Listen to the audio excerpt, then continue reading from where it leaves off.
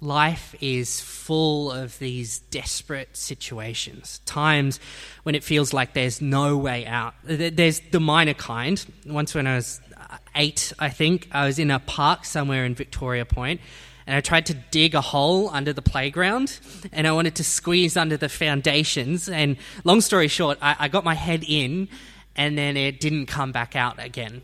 And I tell you what, the panic tends to set in really quickly when you think you're going to live underneath the playground for the rest of your life. Good thing my brother came and helped dig me out. But there's times when it's more dangerous, when the way out isn't quite so clear. Before I started studying in ministry, I worked for a few years as a social worker. I saw what it means to feel really desperate. Chronic mental health, feeling trapped and alone. Even on the good days, my clients knew a bad one was just around the corner. And it's impossible to escape because it's in your own head. And they just wanted to scream, how am I going to get out of this? Now, not all of us experience mental health issues, but we all know what it's like to feel trapped and desperate and alone, don't we? That same feeling when you have a relationship that's been broken beyond repair, or a sickness that just won't get better, or death, when grief sets in and there's no way to undo it. I'm sure that there's something that all of you are thinking of right now. And Psalm 110 speaks to a people who feel the same way. They feel trapped. They think there's no way out. But this song, it tells them that there is a way out. Maybe that wasn't so obvious when we read it, with all the judging of nations and God doing battle and that sort of thing. It might actually strike you as really scary. See, to modern ears, this stuff can feel really harsh, but to an ancient Israelite, psalms like this bring great comfort. This psalm, it's of David's time, and there are 2 books in the Old Testament called Samuel that can tell us what it was like for people in this era. Israel is surrounded at every border by enemies. To the common Israelite, facing death was just a daily reality. Other kingdoms, they've got these far larger armies than Israel. They're known for how they delight in violence. They press in and threaten to demolish your way of life. The Philistines had previously relished in removing the head of your king and took it home as a prize of war. The Amalekites came in from the south and burnt down a city and took your friends and relatives away in captivity. The Ammonites and the Aramean armies continue to attack. And within the borders of Israel, things seem hardly better. The dust from perhaps Israel's darkest day up until this point is still settling. The tribe of Benjamin was all but wiped from the map. God promised rest to the people of Israel, and this seems like anything but. If you're an Israelite, you're probably questioning if God is really going to keep his promises. You're just wanting to scream, how am I going to get out of this? What do you need when it seems like there's no way out? Not a gentle hand or a kiss on the forehead. You need a warrior, a conquering king who will say, yes, God is going to keep his promises. I'm going to get you out of this. Psalm 110 is going to show us this hero. We're going to see 3 characteristics in this psalm, these 3 big things to look out for in this hero. First, he's going to draw his power from God. Have a look at verse 1. The Lord says to my Lord, sit at my right hand until I make your enemies a footstool for your feet. David says, somebody's coming. Somebody greater than me, somebody who will take all of these things away. And notice what makes him so powerful. The Lord, that is Yahweh, if it's written in capitals in your Bible, is on his side. In fact, God is so intimately on his side that the hero sits enthroned in heaven at the right hand of God. This great hero is going to win the victory, to completely humiliate these enemies, to put them as a footstool at his feet. But it's because God empowers him to do so. God is going to make it happen. Just as a king was always supposed to from the very beginning, this king will fully rely on his intimate relationship with God, and that will secure his victory. See, if you're in a fight, you want the biggest guy backing you up. And no matter who you're up against, God is bigger. No matter what challenge we face in our lives, nothing will ever be bigger, more powerful, or even comparable to God. And here's the hero we're promised. He's empowered by God. The second characteristic is this hero is going to be a king in the line of David. David promises that somebody from his line, ruling from Zion, the city of David, is going to be king, not just over Israel, but over all the enemies of Israel too. These great, violent nations that press in from all sides are going to be bowing down to this king. When you feel completely hopeless and feel like there's no way out, that promise is wonderful. Somebody's going to fix this. Verse 2, the Lord will extend your mighty scepter from Zion, saying, rule in the midst of your enemies. So there's point 2. This hero will be a king, somebody from David's line. And what is a king without his subjects? He's going to have these people backing him up, honoring his kingship, and it's going to be beautiful. David gives this imagery of morning dew, this multitude of people arrayed in holy splendor, so confident in this king's victory that they jump at the chance to go into battle with him, because God is on his side. So first, he's empowered by God, and second, he's a king. But third, he's also a priest. He's going to be so devoted in his relationship with God, he's going to be like a priest. This coming king will be in the order of Melchizedek. And you might remember the story. It shows up in Genesis, the first book of the Bible, the book of beginnings. Abram rescues Lot, and these warring kings come out to meet him in the fields. One of them is Melchizedek. And he's particularly strange because he's a king, but also a priest. He fights for his people, but he's totally devoted to God, holy, pure, dedicated. He doesn't serve himself, he lives to serve God.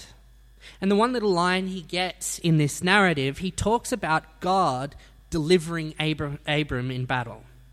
So he's one character that we can look back on and see as a model for this coming king. God's made a promise that this is what the king will be like. A God-honoring king, a priestly king. He will be a priest. Verse 4, the Lord has sworn and will not change his mind. You are a priest forever in the order of Melchizedek. So 1, he's a warrior who has God's power. 2, a Davidic king. And 3, a priest who fully relies on God for his victory. Plus, this hero is definitely going to win. Remember that this violent imagery, though it seems harsh to us, means decisive victory. He will absolutely and definitively conquer his enemies. All that you're worried about as an Israelite, all that keeps you causes you sleepless nights and makes you want to scream, how am I going to get out of this? It's all dealt with by this glorious hero.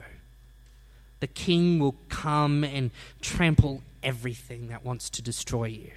He will protect you on the day of his wrath. Those nations, those leaders and kings you feared before will be heaped up in front of him. Because in his good world, empires like that do not stand.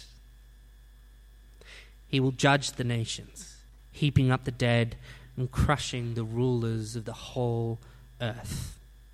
And I love the image at verse 7, this general, a hero who keeps moving through it all. He doesn't stop to pitch a tent or make camp, but just takes a drink from a brook and keeps moving, his head held high. He almost sounds like an action hero here. So there you have it. This is the picture of our hero. A God-empowered warrior, a great king, and a God-honoring priest. Imagine singing this song as an Israelite, the hope that you would feel as you waited for the day that this hero would come and triumphantly fix everything. And then years later, the Assyrians come. You're looking for a king like this, but he doesn't show up. The Babylonians are standing at the gates of Jerusalem, and the people are longing for the king God promised, but he's nowhere in sight. And then centuries later, along comes Jesus. This hero who has God's power, who is a king from David's line and honors God so much that he's a priest. It's Jesus. But you may be asking, and many have before, what? Does Jesus really fit this picture? He certainly didn't charter any wars or kill any Philistines. He embraced weakness as the pinnacle of his ministry. How could Jesus be the one this psalm refers to? But Jesus hits all these major points. He's holy man and holy God as well. So he's certainly got God's power. He's born into the line of David, so he has a right to kingship by birth. The Gospels, especially at the beginning of Matthew, use this fact to show that Jesus is the rightful king. And he enacts his position as a priest as he completely defers to God in all that he does. So what happens to this promise? Where is this victory he was supposed to secure? Why wasn't Jesus a conquering general? Well, it's because he knew the true enemy.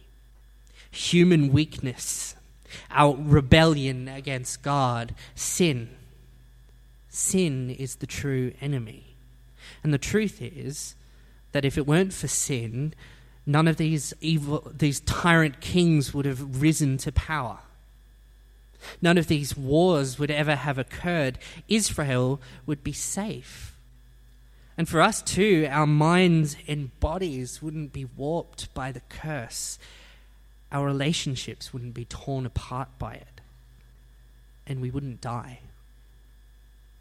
But Jesus, in all his glory, trusted God fully and secured our victory at the cross. And he did defeat these great nations and kings. We see in Acts 4:27, indeed, Herod and Pontius Pilate met together with the Gentiles and the people of Israel in this city to conspire against your holy servant Jesus, whom you anointed. And yet it was nothing for him. He continued in his mission against the true enemy, unrelenting, not stopping to pitch a tent along the way. And we see he trusted God fully, even in his darkest hour, as he pleaded for escape. He said, "Yet not as I will, but as you will."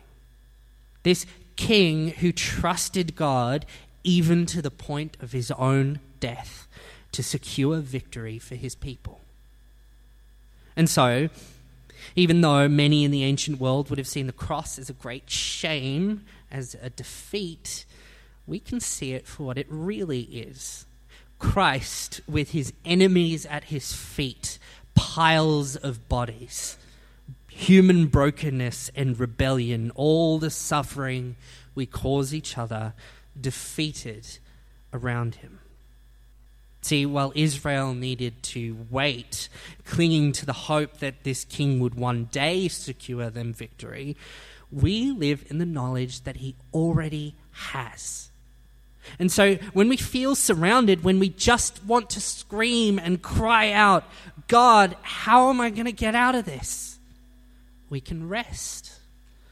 We can be comforted in the knowledge that the true King has already come, has already won, and will return in his time to finish the job. As Revelation 19 says, he'll be on a white horse with eyes like blazing fire. He'll destroy those enemy nations. A great victory for our hero. So, what is the thing that you thought of at the beginning? Think back to that situation that made you feel so desperate. Or perhaps you're in the midst of that time right now. Psalm 110 will help you feel comforted by this truth. Jesus already won the victory. The hero came and killed that thing. Its power is gone completely. I remember one client I had, he was trapped by schizophrenia. No matter how well he was traveling today, we didn't know what he'd be like tomorrow. Sometimes it terrorized us for days or even weeks. And I couldn't guarantee him an end. There's no treatment that was sure to free his mind from that prison. But here's the promise I longed to hold out to him. Jesus defeated every sickness, every weakness of our mind. It's a guarantee. It's all guaranteed to end in the new creation. Because Jesus already defeated sin on the cross. Suffering will still happen, at least for a time, but our hero will return, and that's a guarantee, because he already won. When we need to scream, how am I going to get out of this? The answer is Jesus. Let's pray. Heavenly Father, thank you that you sent your Son to save us from all the suffering that we cause each other. Thank you that we can be secure in the knowledge that we are part of your family because of him, and that one day all suffering will end. Amen.